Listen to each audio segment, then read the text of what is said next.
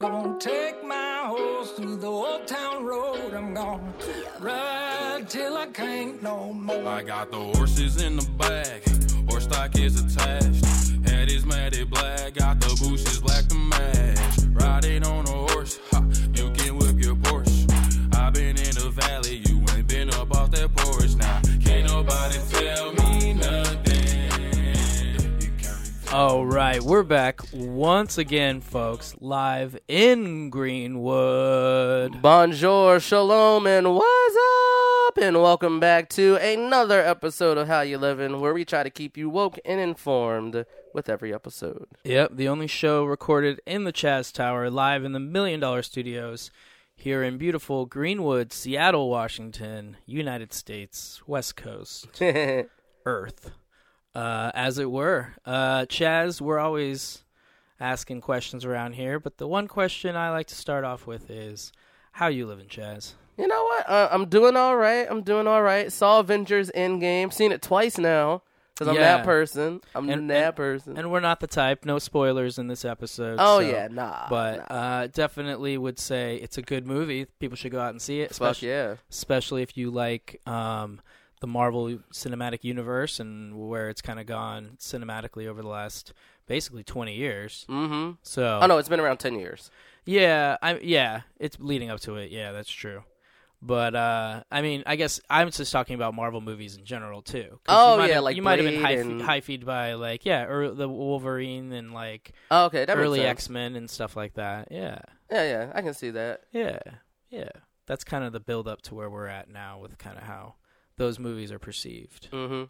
But we like to start this show with a segment, the original segment, that we like to call Callbacks. Callbacks. Boom. And that's just where we take a look at topics and situations and headline-making things that we've talked about in the podcast that now have a new life. Then we want to re-look at those things for a moment before we jump into this week and this month. Mm-hmm. So, yeah, man. Chaz, anything on your mind from stuff that we've talked about? I guess Biden now is officially a part of the race. Like, before he was just like, polling well and, talking about things. But now he's officially made his bid for the presidency. Right. I got my first official email from him because he must be using the same email list for Obama because I was like on Obama's email list. So interesting. I was like, this is interesting. Yeah, but I think the interesting thing about Biden, and I remember before I was like, ew, no Biden. I'm still ill, no Biden. Because I'm like full on leftist, really, like in this election cycle. Right. But like now, it's like all this previous stuff he's done as like his senatorial record, his congressional record, all that stuff is kind of coming out against him. And I don't know if it'll bite him in the ass. Like, I haven't watched a lot of the stuff that they've been talking about. Right. But I've seen some headlines like his apology to Anita Hill people thought was a little lackluster and didn't fully grasp the impact that he had on her during that whole Clarence Thomas thing. I know that Senator Warren came out against him when there was this big thing with the credit card companies. Right. And he sided with the credit card companies. And someone also mentioned that after he announced, the first thing he went to was a huge event with like big money players and things like that. So I kind of see people kind of framing him as sort of that. Right. Well, and then the whole kind of meme space and, clips that we have now of him like fondling women is ridiculous. So, I mean, I was a Biden supporter in the nature of how at that point he was framed and I understood him, which was like the blue collar Scranton senator who was, taking the train to Washington. Oh yeah. And I kind of vibed with that, like somebody that we could maybe use to kind of cut into this Trump supporter group and enter some of those areas where they voted in the Rust Belt for Trump, that we could try to get some of those votes.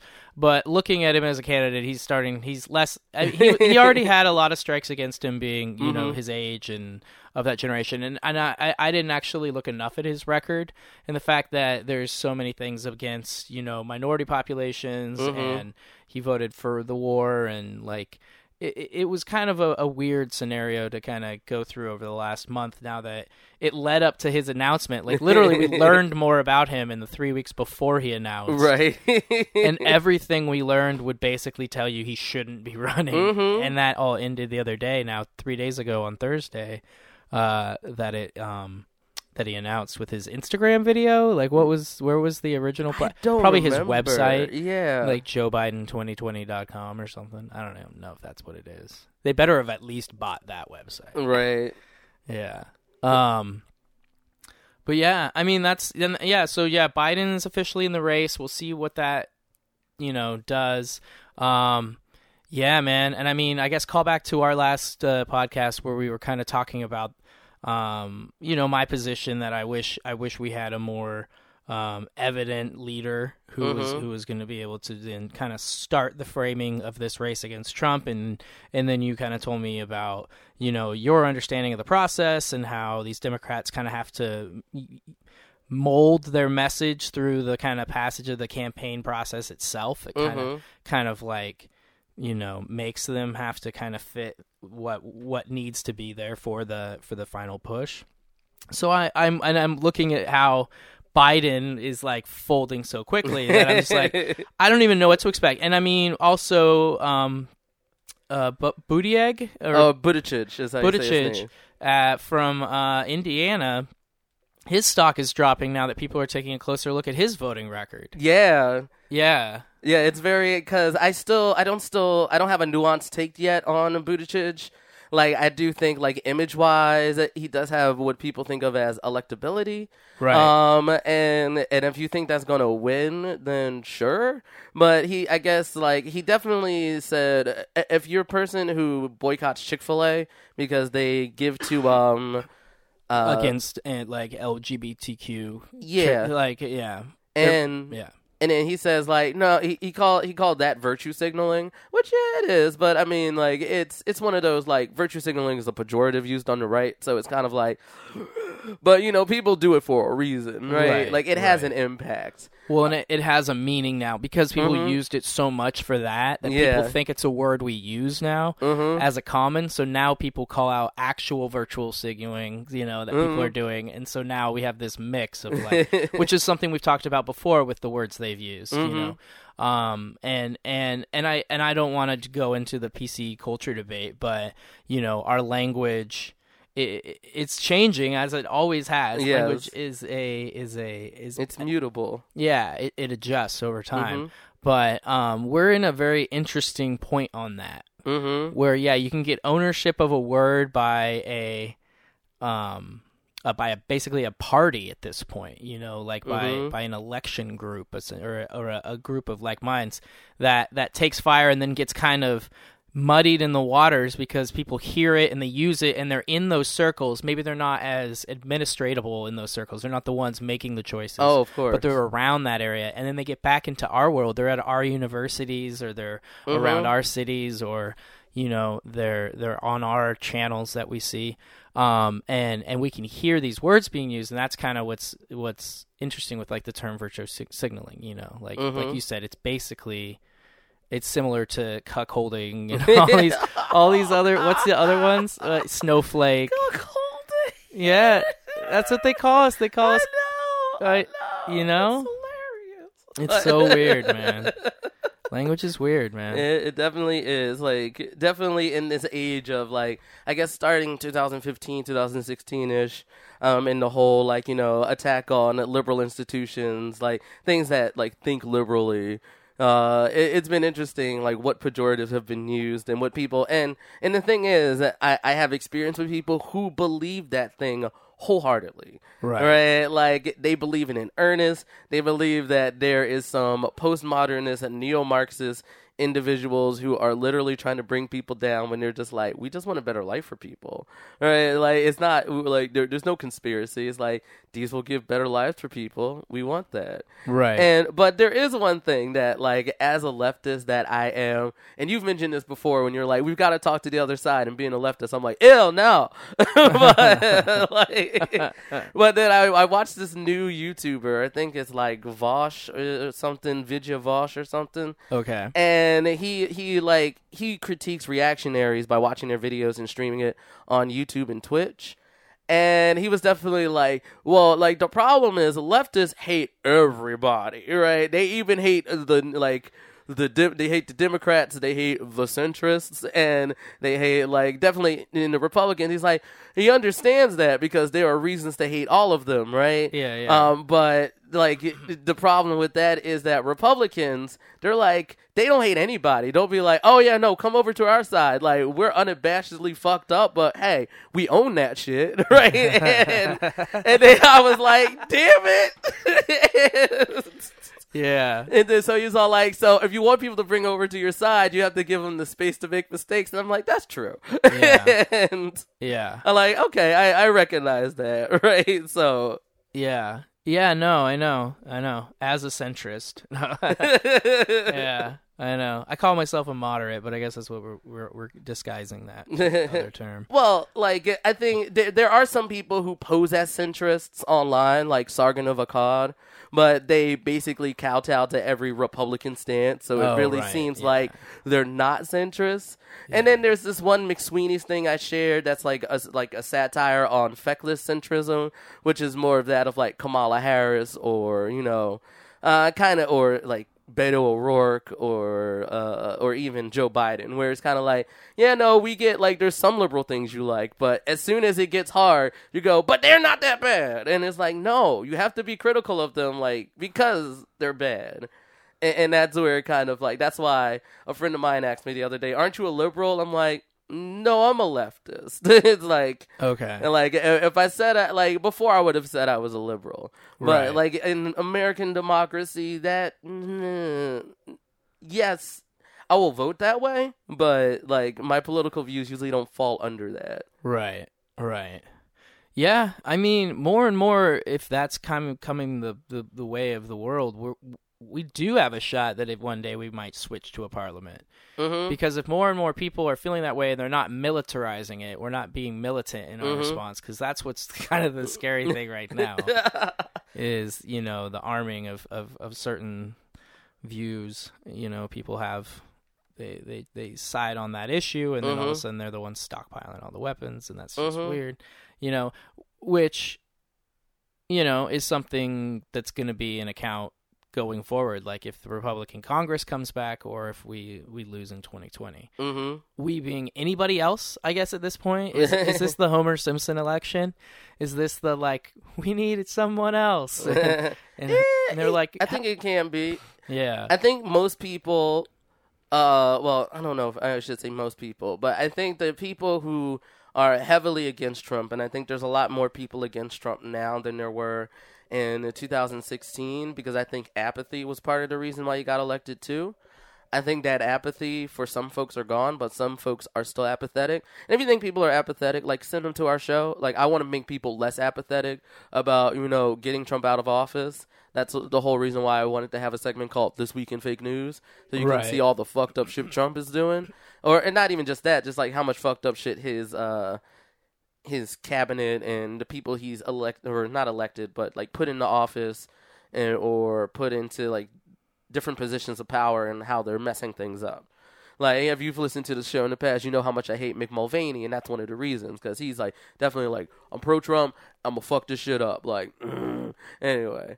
Yeah.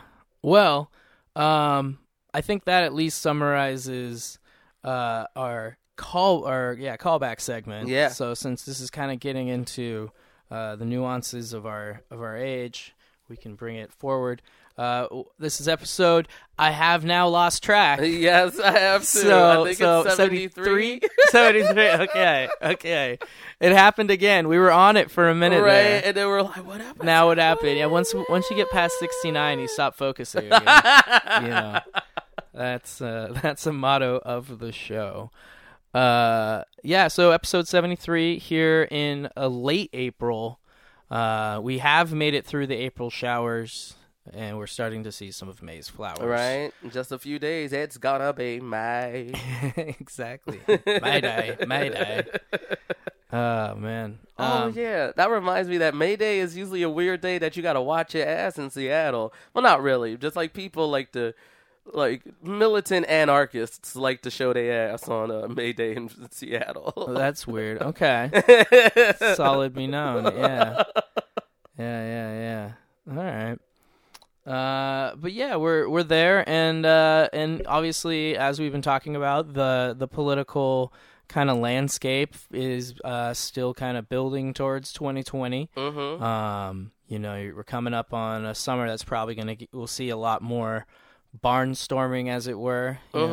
Traveling the country and giving out speeches. We'll start to identify more of their positions. Yeah.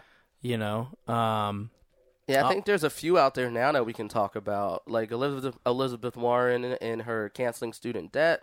Right. Andrew Yang just has a whole list of them that he lists. Like, I started prioritizing the presidential candidates in my Facebook feed. Okay. So I've been seeing some of the things they've been putting out. Andrew Yang's actually coming to Seattle at Gasworks Park, I think, this upcoming Friday. Okay. So I need to see if I can get some tickets, and maybe I can record some audio or something we can use or something. So, Yeah. So, yeah, I need to head to that. Let me see. There's Bernie, like, the big ones that I heard in the news so far came from Bernie Sanders and Elizabeth Warren in the college debt thing, and Bernie Sanders and prisoners being allowed to vote are the two that's kind of, like, in the news sphere right now. Uh-huh. So yeah, I mean, like, I'm on the left, so of course I'm like, yeah, give prisoners the right to vote. And I've actually had some long conversations with people, because the way I see it now from, like, who I've talked to and seen, like, critiques of it, it's people who wholeheartedly think people, like, prisoners should have the right to vote. There's people who think some prisoners should have the right to vote, but other prisoners shouldn't have the right to vote. And some people who think no prisoners should have the right to vote. And I get where people are coming from when they think some prisoners should have the right to vote. But the reason, like, if our criminal justice system was perfect, and the justice was served for people and people were, like, prosecuted at the rate in which those crimes actually happen, then I would agree with that, but they're not. And I was looking through a bunch of data, like the surveys that, I forget the specifics. It's a government, agency that collects the data and such. And there's definitely, like, a whole lot of people in jail for drugs. And when it comes to the federal level, like, the majority of people are in jail for drugs. Like, at the state level, I couldn't really find much data about the holistic view of who's in jail for what. But it seemed like, at least in the data from who got arrested and who got prosecuted in 2016 and 2017, right, there were equal amounts of people who were in jail for, were arrested and prosecuted and then put into jail for violent crimes. And violent crimes, I think they framed it as, like, armed robbery, murder, assault, or no, it was murder, robbery, and assault, as much as there were for people for drug convictions. And this was a combination of private and public prisons, both at the state and federal level. So I was like, okay. And so I'm like, and that's why I take, like, AOC stance on it, where it's like, it's more representative that people were wrongly accused, or not wrongly accused, I should say, but like there's a lot of people who are in jail for drug offenses, for small drug offenses, like having a gram of weed, because weed is super legal still in a lot of places, and then they go to jail for a long time for that. right. And plus, actually finally finishing the Serial podcast, you can definitely see how many people actually don't go to trial and just get plea deals. And then once you get the plea deal, like, you may go to jail, but go to jail for a short amount of time. You might be on parole, but then you're, like, highly under the microscope. So there's a lot of things surrounding the criminal justice system that I do think needs to be fixed. And I don't, and then someone did bring up a good point of asking, why not fix the criminal justice system and let them pay their debt to society the way it's, like, idealistically supposed to be when it comes to criminality and going to jail. And I'm like, that's too idealistic, because that's not how it's implemented right now. Like, justice isn't an implementation of our justice system. And I've talked about that before, but I think I'll come back probably with a callback with, like, a much better, much more nuanced and, like backed up by the fact that I can cite and stuff, right? Because right now everything I'm saying sounds like anecdotal hearsay. So it's like, yeah, but not really. I mean, because we see it happening, and then like obviously as marijuana laws are changing in different states, we're seeing, you know, the processing of the criminals that they already had, and like how do they? You can't just let them all out one day, but right. you probably should let a bunch of them out or all of them, you know. Ultimately, and so it's been an interesting issue, and I think that's almost part of the like, which is sad. Some of these states that are dragging their feet heading towards that, that's one of their issues, is like thinking in their heads how many of those criminals they might have to consider releasing. Yeah, that are under their care, and in those that's just kind of where they've always been. And when we've already talked about how those systems being privatized are now. You know, they make a lot of money. Oh yeah, and so that becomes an issue because you're looking at a state's economics. And you know, as I've kind of gone through life, I've learned that you know, location's real. It should be somewhere, but incentive. Yes, is the real answer. The convict lease system is real. Yeah, and so when you see money, you know, it's hard to take it away from people. People don't usually give that up, even if it means, you know, changing people's lives and improving your state's criminal justice system for the better. And ultimately, yeah, we should look at the criminal justice system. I think they all should vote.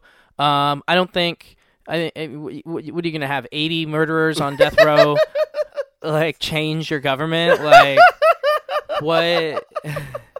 What topsy-turvy system do you think this is? Yeah, like, that's the thing, too. Like, every time someone goes against it, they bring the most, like, extreme cases. Like, do you want the Boston bomber to vote, right? Sure. Right? Do you want rapists to vote? And when people said that, I'm like, most rapists do vote because most rapists go unprosecuted. Right? You mean you mean prosecuted rapists when you say that, but people forget adjectives exist, but it's a whole nother thing. Right. And it's like, yeah, but, you know, they vote already, like, because they out there, right? They free as a bird, so you don't really mean that. And so, and I didn't even make that defense. I've seen other women make that defense, like, what do you mean? Rapists voting, like most of them don't get prosecuted. I'm like, well, that's true, shit. Yeah. Well, and so yeah. Obviously, everyone should vote. Like, who cares? You're not gonna have like it's not gonna change. I mean.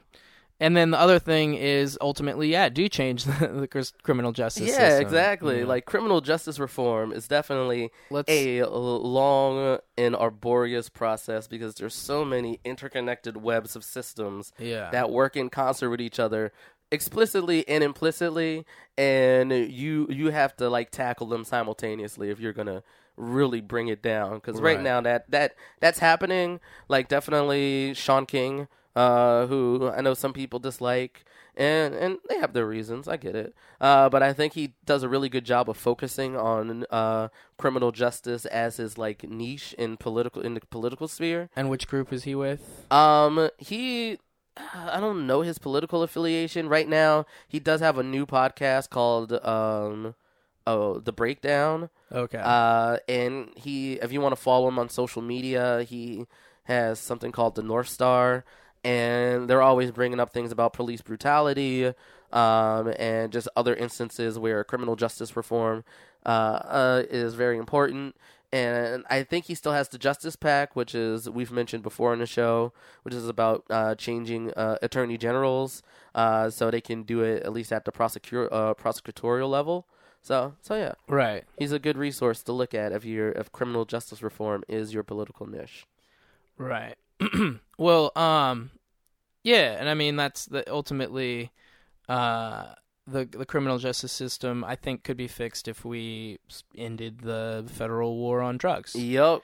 You know, I think you could save a lot of money in a lot of different agencies and a lot of different time if you just did that, and you know.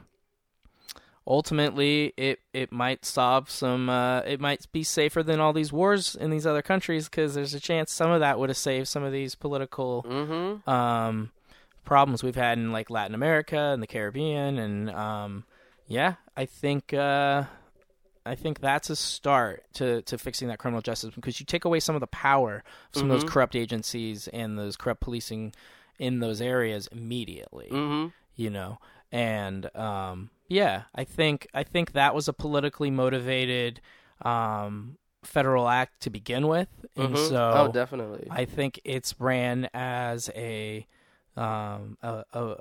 poor piece of legislation and an authoritarian power by our government of probably the highest magnitude. It's probably one of the worst. It's probably causes the most damage. You know, it's ruined lives all over the fucking Western Hemisphere, right? Probably further. So, I think that would be a start, and then the other part would be, you know, working with these groups that are now like getting lawsuits against these gerrymandering states. Oh yes, I'm so glad that's happening. And there's a chance, you know, people get an honest chance to vote in some of these places, and we actually get a different political landscape.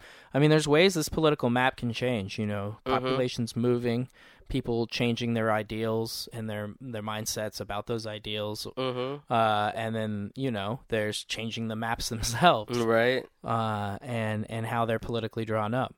It's going to be an interesting, probably 25 years, you know. It's going to take a while for a lot of those major changes, but we're going to do each of the steps, and we're going to be talking about them while we're doing these podcasts, because right now it's like we're talking about the run up for the leader of the Democratic Party against Trump in 2020. You know, there's probably some Senate seats, some governorships that are going to be coming up in that same time frame. So there's a lot in your state right now. There's going to be elections probably just this, you know, November. They're going to have, you know, different ballot measures and different things, and those systems are on the ground right now. You know, they're there, and so, you know, there are places you can go to help get an initiative passed or some legislation passed, or, you know, a redistricting proposal passed, or all these different things that could be going on right now that you don't see in the national news because it doesn't ever really hit the legislative level, you know. It just kind of stays at the popular fringe, and honestly for the last 2.5 years just around Trump. No, for sure, you know. So, but take a look at all that, and you know, get yourself politically motivated and activated in some politics that you might actually see some positive change in. Like when you're working on those levels, on those local levels and those state levels, getting stuff done is just as hard as it is for everything else, but the likelihood that because you're in the area that has the change happening, you might actually get the people in the minds to vote. You know, you can actually see the fruits of your labor there. Yeah. You know, it always feels kind of like a crapshoot when we put our energies into these federal elections. Oh yeah. You know what I mean? And in most things change at like either the state or local level. So yeah. Yeah, especially like and laws are created mostly the same way at the state level as they are at the federal level, like during committee, even at the local level, right? Yeah. Like at the local level, it's in committee, and then after a committee, it goes to the vote for the council, and then if the council votes it through, then it gets signed into law by the mayor, or the mayor vetoes it. Right. And for governors, it's like governorships usually have state houses, like or a state Congress. They have the House of Representatives and a Senate. Yeah, and there's only one that's unicameral. Which one is that? Nebraska. Oh, interesting. Yeah, they have a combined House and Senate. Oh, that's pretty cool. But I think it's just the House. Oh, okay. I mean, it's what it is, essentially. But it basically does both. Oh, okay. Nice. Yeah. And then everyone else has 2. Boom. Right. Poli-Sci 101. The more you know. Yeah.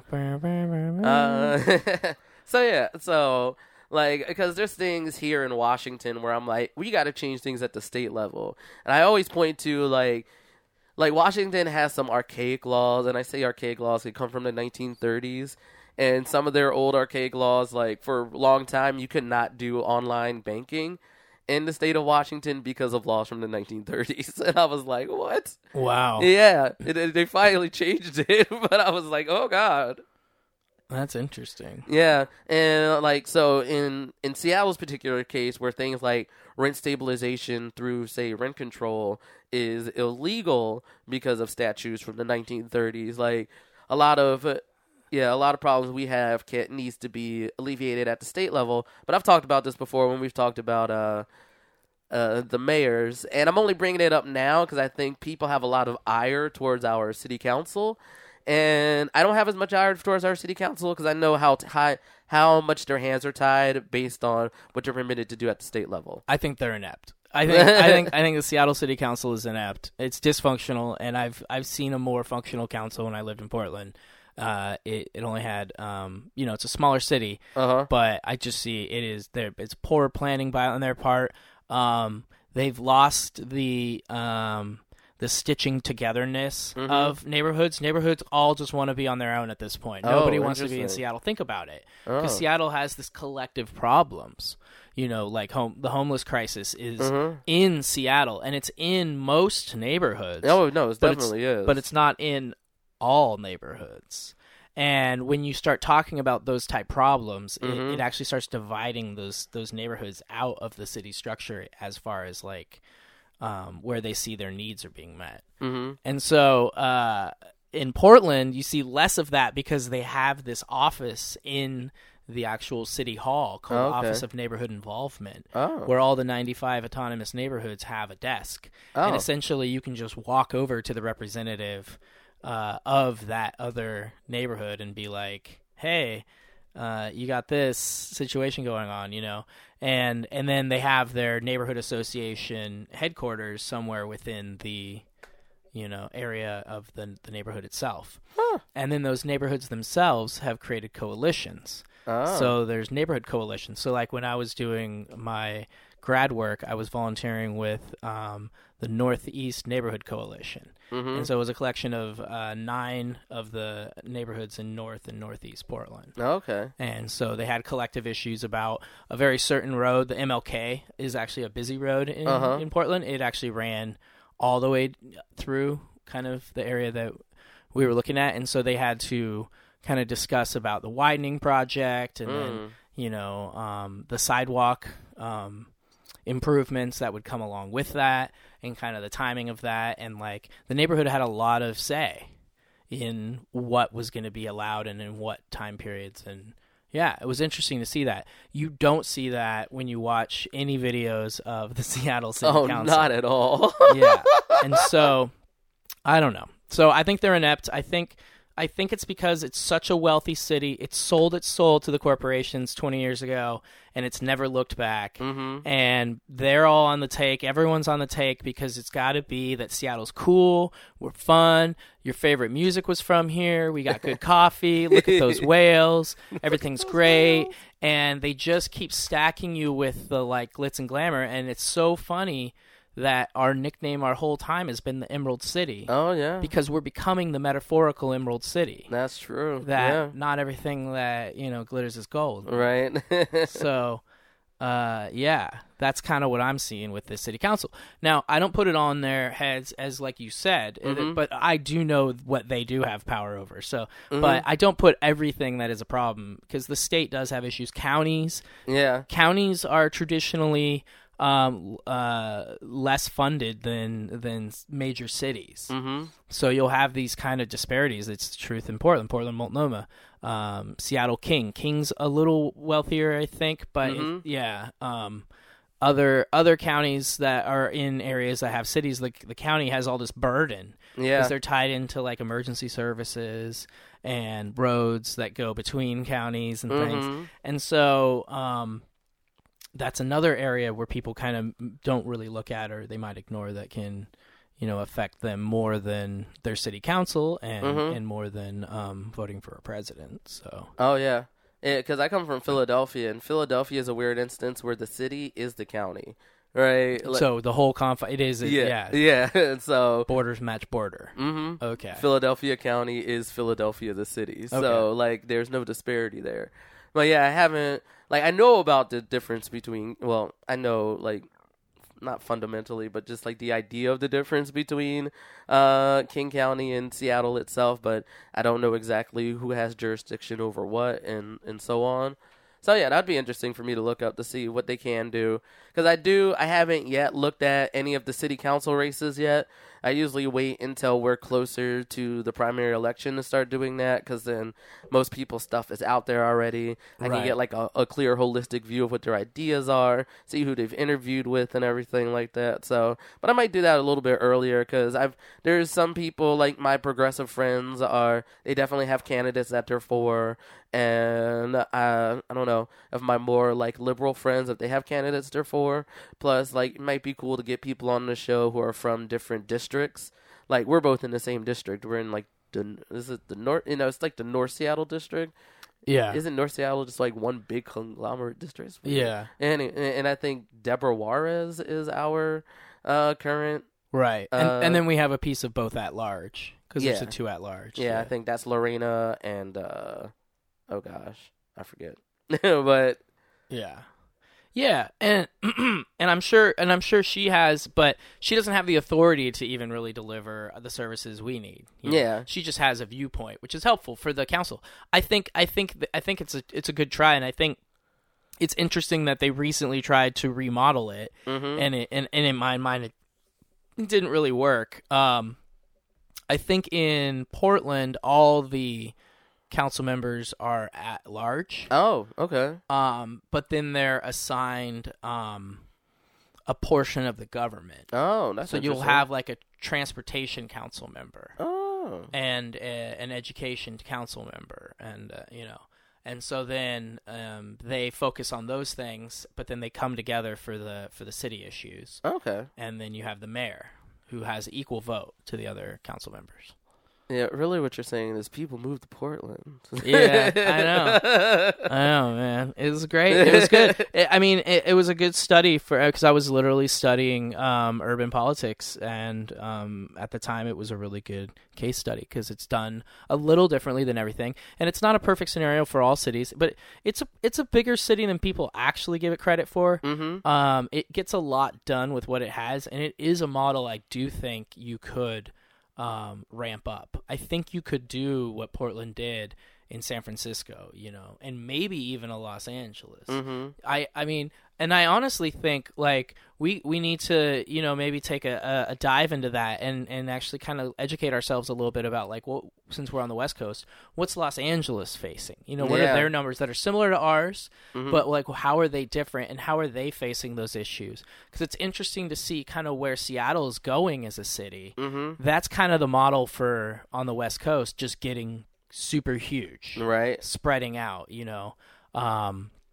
what is that? What problems can we foresee that we can get ahead of the curve on, instead of being these kind of reactive, trying to problem solve through reaction as opposed to pre. But we'll see. And we have it pretty good. Seattle's a good city. Everything runs pretty well. We did just have a tragedy yesterday where a crane fell. Oh yeah. Which we've been kind of touting these cranes for the last 10 years. Right now we have 60 active construction cranes in the city of Seattle core itself, and it's the most of any city currently. And yesterday there were some kind of out of the blue winds that came through, and they were coming through in it was like late morning, I think, or early afternoon. Yeah, it was early afternoon.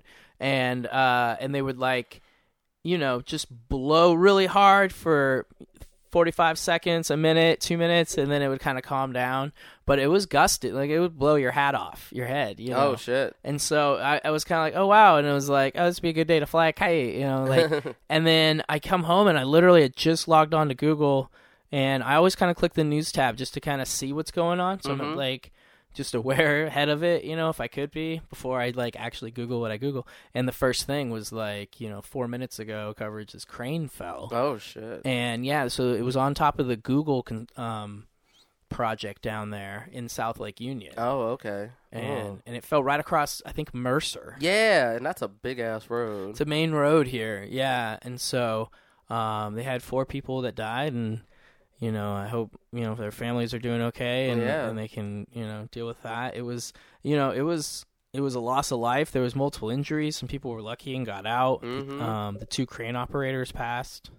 They fell. So, yeah, it was an interesting news story, though, for a city that kind of prides itself on its expanding culture. Like, we're getting bigger, we're doing better, And this is kind of, and there's reports they might have been disassembling the crane. Oh, okay. And, and then these gusts came through. Like, there's going to be a look into this, and we'll get answers over the next few months, I'm sure. But yeah, it's just kind of one of those things of like, sometimes it's like too much too quickly. Oh yeah. We need some definite higher safety standards, and those cranes have always seemed precarious. Like as far as like how many they get up and where they squeeze them in. I mean, sometimes they'll literally just build a box into the road and like put like the thing around it and then leave the lane next to it open. So you're literally driving around a crane.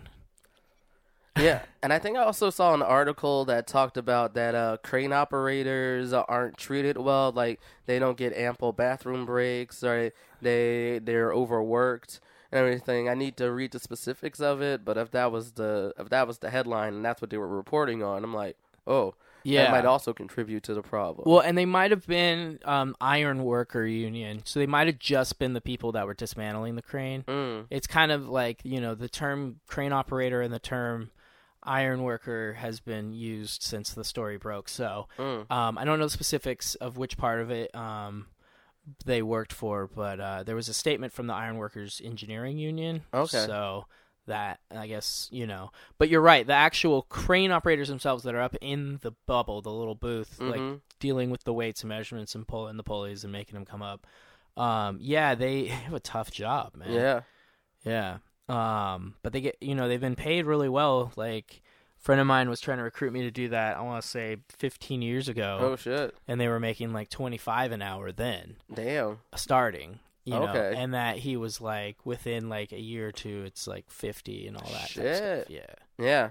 And they might maybe even more now. So it was always a good job opportunity for those guys, but it's, it's scary and it's legitly dangerous,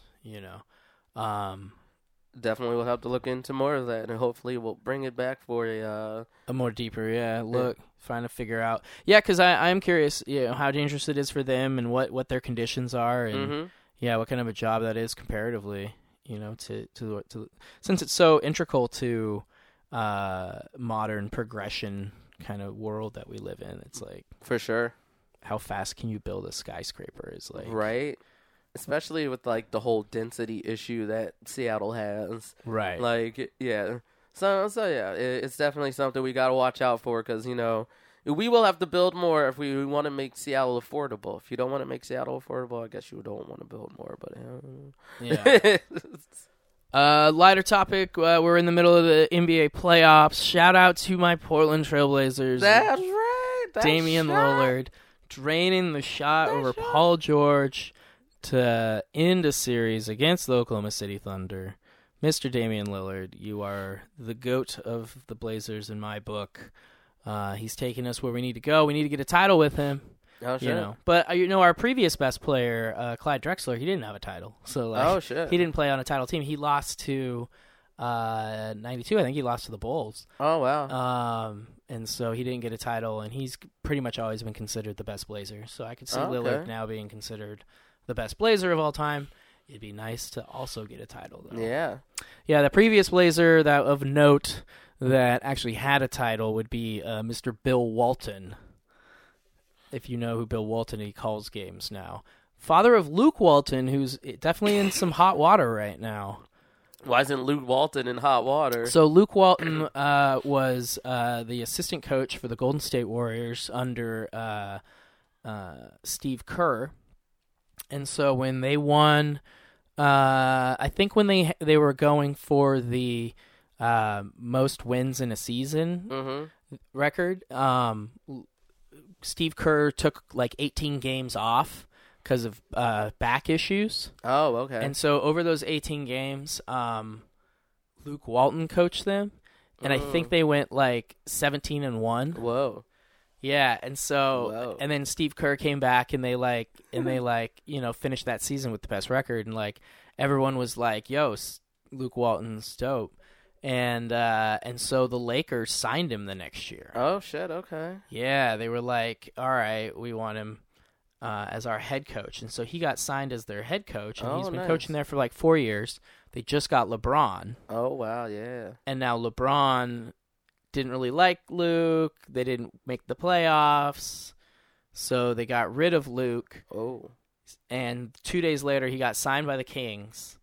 And then this week, there was a sexual assault allegation Against him. dating back to his Golden State days. Oh jeez. Yeah. Oh shit. That was unreported and all this other stuff. And so it's like there's a full NBA investigation. So, yeah, Luke Walton's in some Oh wow. hot water. He was kind of the wonder kid of coaching there for a minute. Oh shit. Wow. Well, damn. But, alas, I wasn't telling the segment to put Luke Walton on blast, but unscripted television, yeah, soon to come. That's the secret. This is actually TV, guys. You're watching this. Thanks for watching. So NBA playoffs, we've got my awesome Blazers going up against the Denver Nuggets. Okay. Tomorrow is the first game of that series. Boston and Milwaukee were playing as we record this. I'm not sure what the score and that is. And so it continues. It's exciting. I love that TNT has part of the broadcast. You get that Shaq Barkley combo. Oh, nice. You know? Wait. So Golden State isn't even in? I just didn't mention them. Okay, yeah, Golden State. Oh no, because I thought we were are we in the quarterfinals or the semifinals? It's they're going to the semifinals of their conferences. Okay. Because they go semifinals and then they go finals of conferences. Okay. And then they go finals. Okay. Yeah. So, yeah, I just wasn't sure if there was 8 teams left or 4 teams left. so I think there's 8. Yeah. Okay. There's going to be 8. And then they so yeah, Golden State Warriors just got past the LA Clippers. Okay. And so I think they're facing Houston. Oh. So that's going to be an interesting matchup. Obviously, defending champions back-to-back Mm-hmm. with Durant. A lot of talk about Durant signing with another team next year. Oh shit. You know, Kevin there was talk of Durant. joining, I was about to say Jordan. Whoa, slip of the tongue. LeBron down in LA.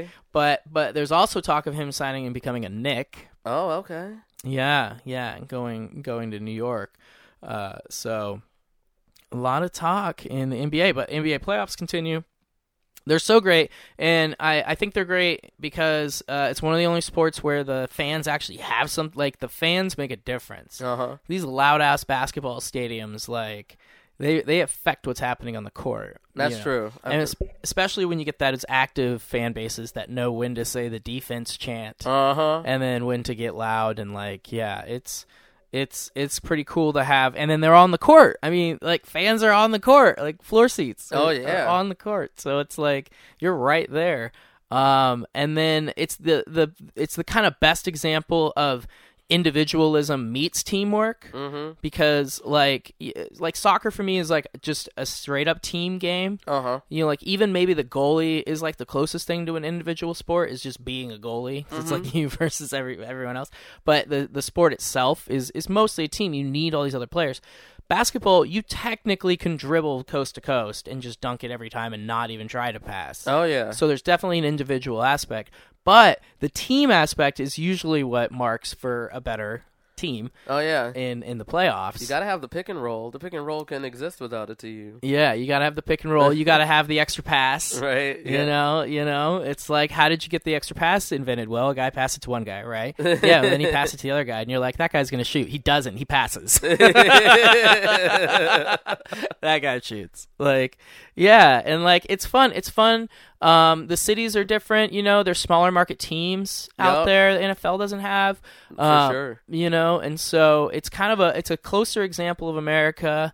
And like what we stand for is like different styles of play and like different people, and then the teamwork aspect and the individualism, and the playoffs, because they play series, so it all of a sudden becomes like baseball. Yeah, where they have to play these series, and all the tension of like being up against the ropes but having a chance to come back. Right. A game 7, like every sport that has a game 7, like you gotta love a game 7. Yeah. Like even the Stanley Cup's happening right now. Shout out to NHL, Yeah. They just had like 3 game 7s in the previous round, and they were all exciting. Capitals just got upended by the Carolina team. Oh, shit. So the defending champs, Capitals, the Nationals, excuse me. Wait, no, the Nationals is the baseball team. Yeah, Capitals. And they, with Ovechkin is like their leader. Okay. They lost in a double overtime game 7. Oh, shit. Yeah, but yeah, game 7s in the NBA playoffs. Great coaches. Coach, that's the other part. The impact of a coach on basketball. Oh, yeah. Is way bigger than like NFL because of calls and plays, yes, but like it's like a coaching team. But the actual like the coach, yeah, it's like basketball has a lot, and he can like. It also has storylines of you have bench players that make a bigger difference. You don't hear a lot about the football bench. Oh, yeah, no. Only when someone gets hurt. Right. But, like, in basketball, they're like, this guy played 4 games in the main season.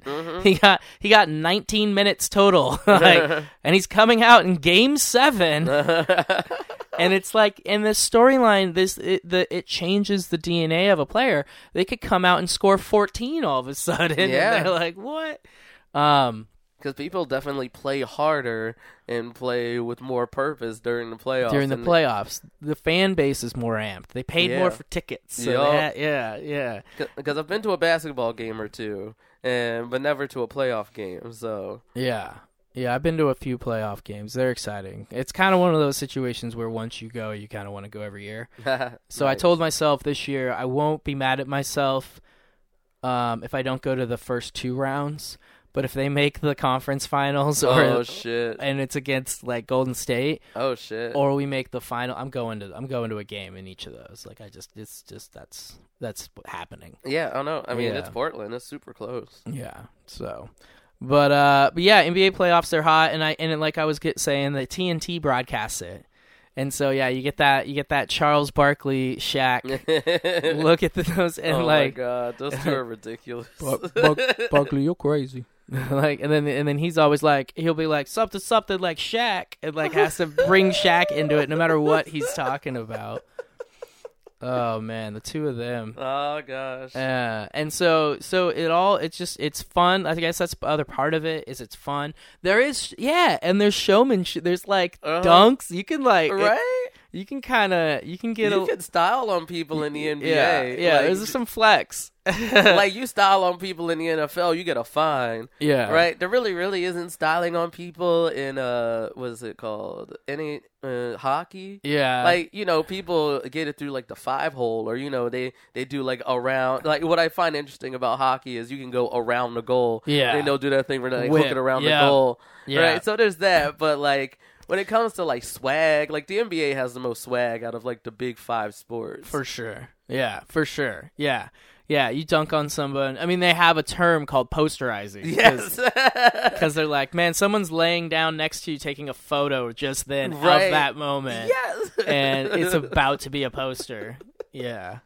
So, but yeah, NBA playoffs, it's tight, and it always leads to the finals, which is also usually a good show, despite the dominance by Golden State over the last 5 years, and then the dominance of Miami the years before that. Yeah, so we've gone through some dynasties lately.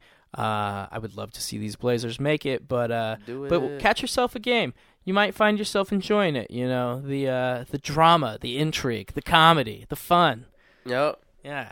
And this is a political show, and the NBA is allowed to be way more political than like the other ones. Oh yeah, they support like open-mindedness and like political activism of their players, of their asset. Yeah.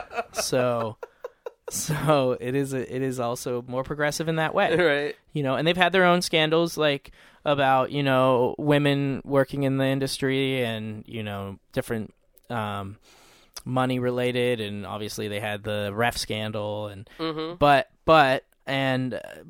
I think it's the one that wants to change. Like it'll probably progress faster and actually for sure. react to those changes.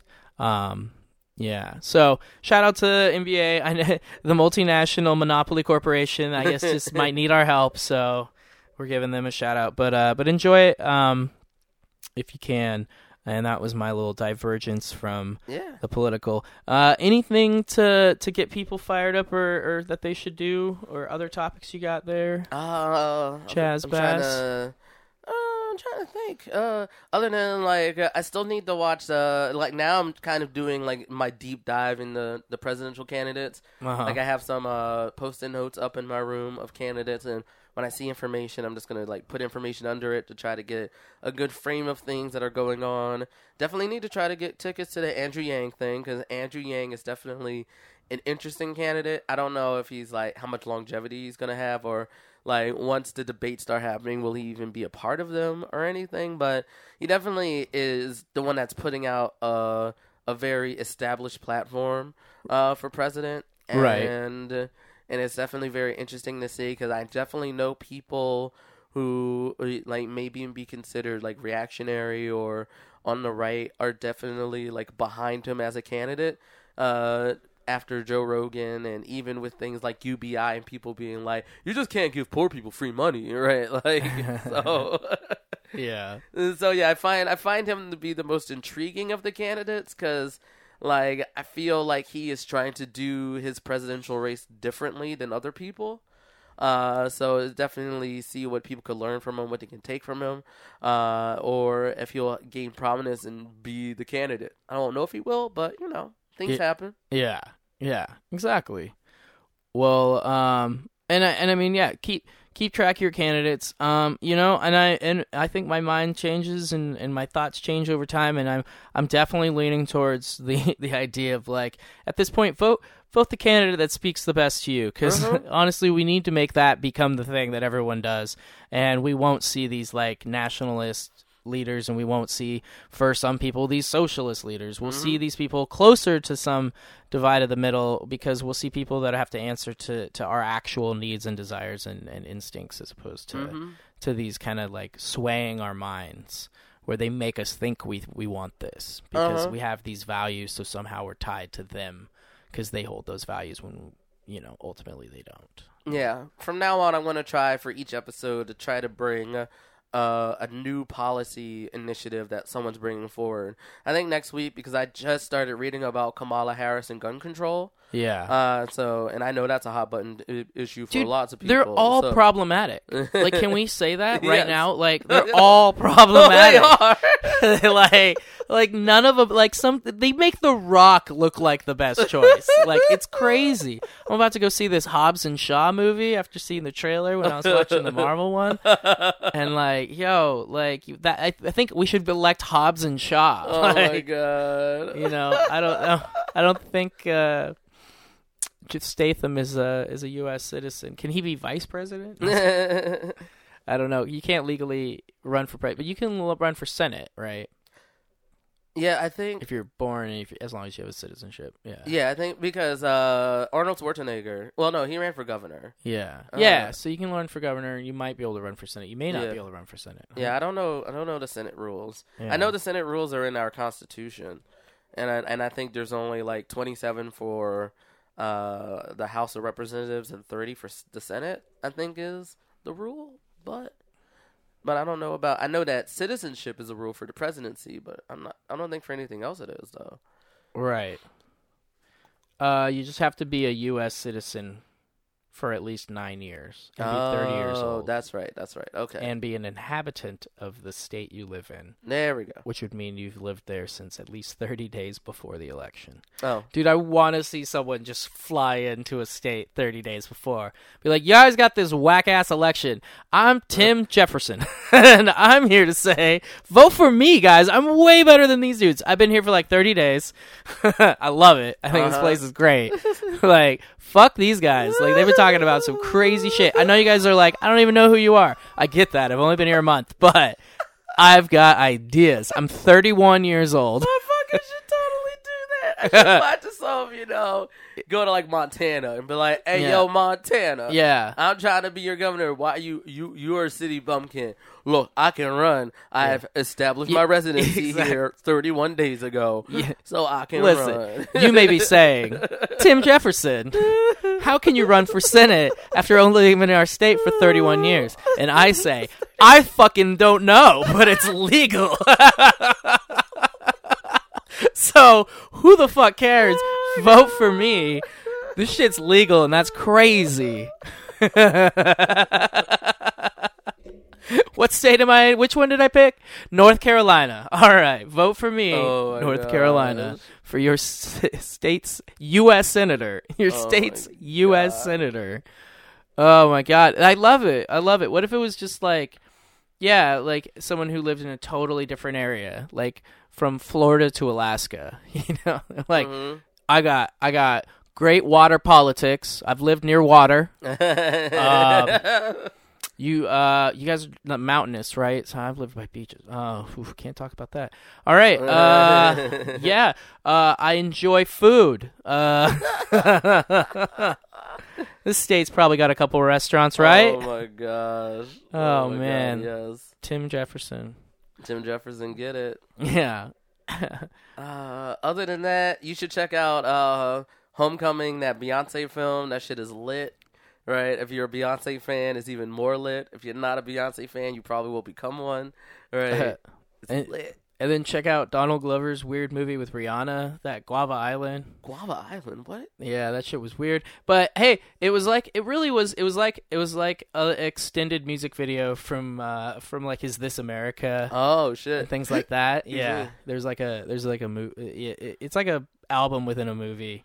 It was really weird, but if you're gonna watch Beyonce Homecoming, you might as well watch this Guava Island, and definitely go watch the Avengers movie. Yeah, Avengers Endgame. No spoilers, but it was emotional.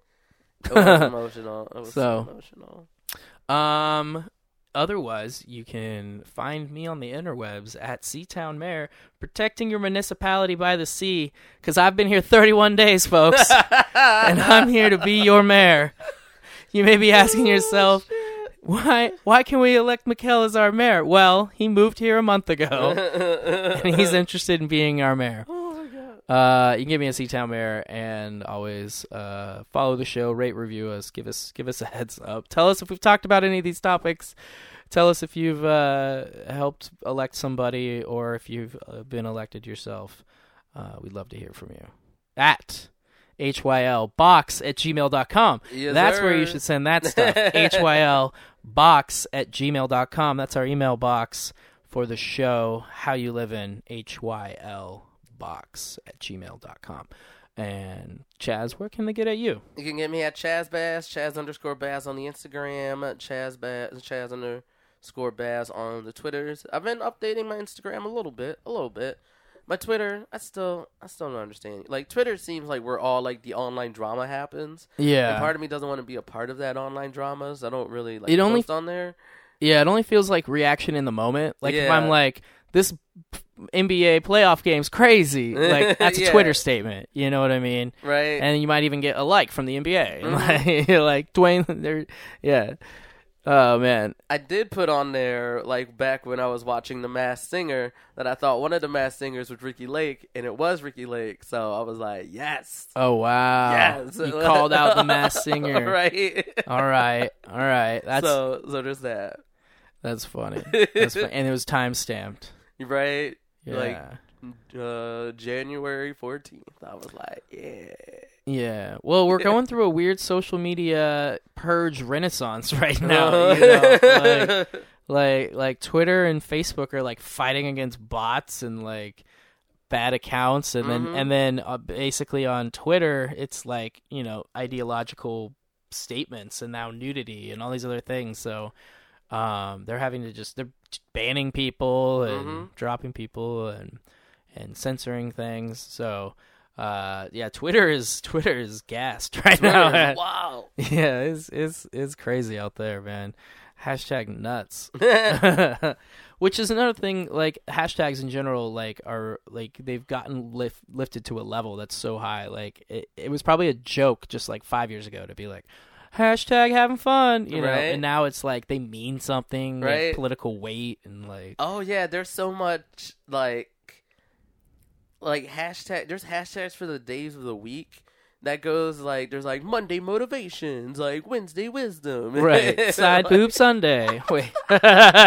Sorry, that's a different Twitter. I mean, no. Side boob Sunday should be a thing because Americans are way too prude. Right. Like, I mean, like, it's funny that I'm a leftist, but like when it comes to like talking openly about like genitals and sex and bodily functions, I am not PC.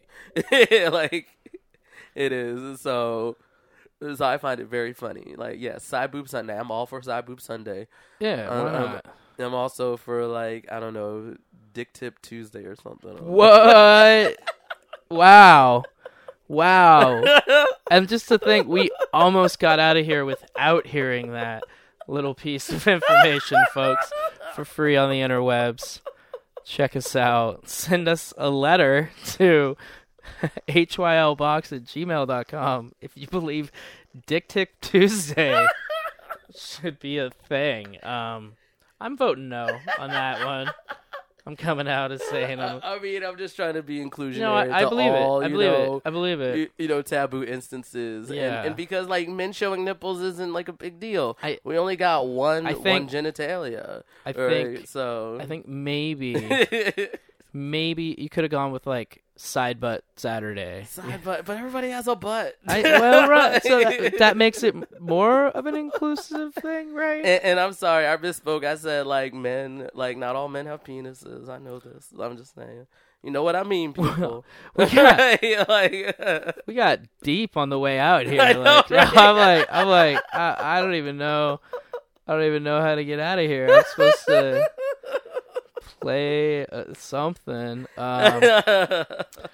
a hold of us all. As always, we appreciate you listening to the show. We wouldn't be doing this without you, although we don't know you're there, so technically we are doing this without you. Anyway, Chaz, it's been a pleasure. It's been amazing. Good to see you, Miguel. Good to see you, dog. We'll see you guys soon. Peace.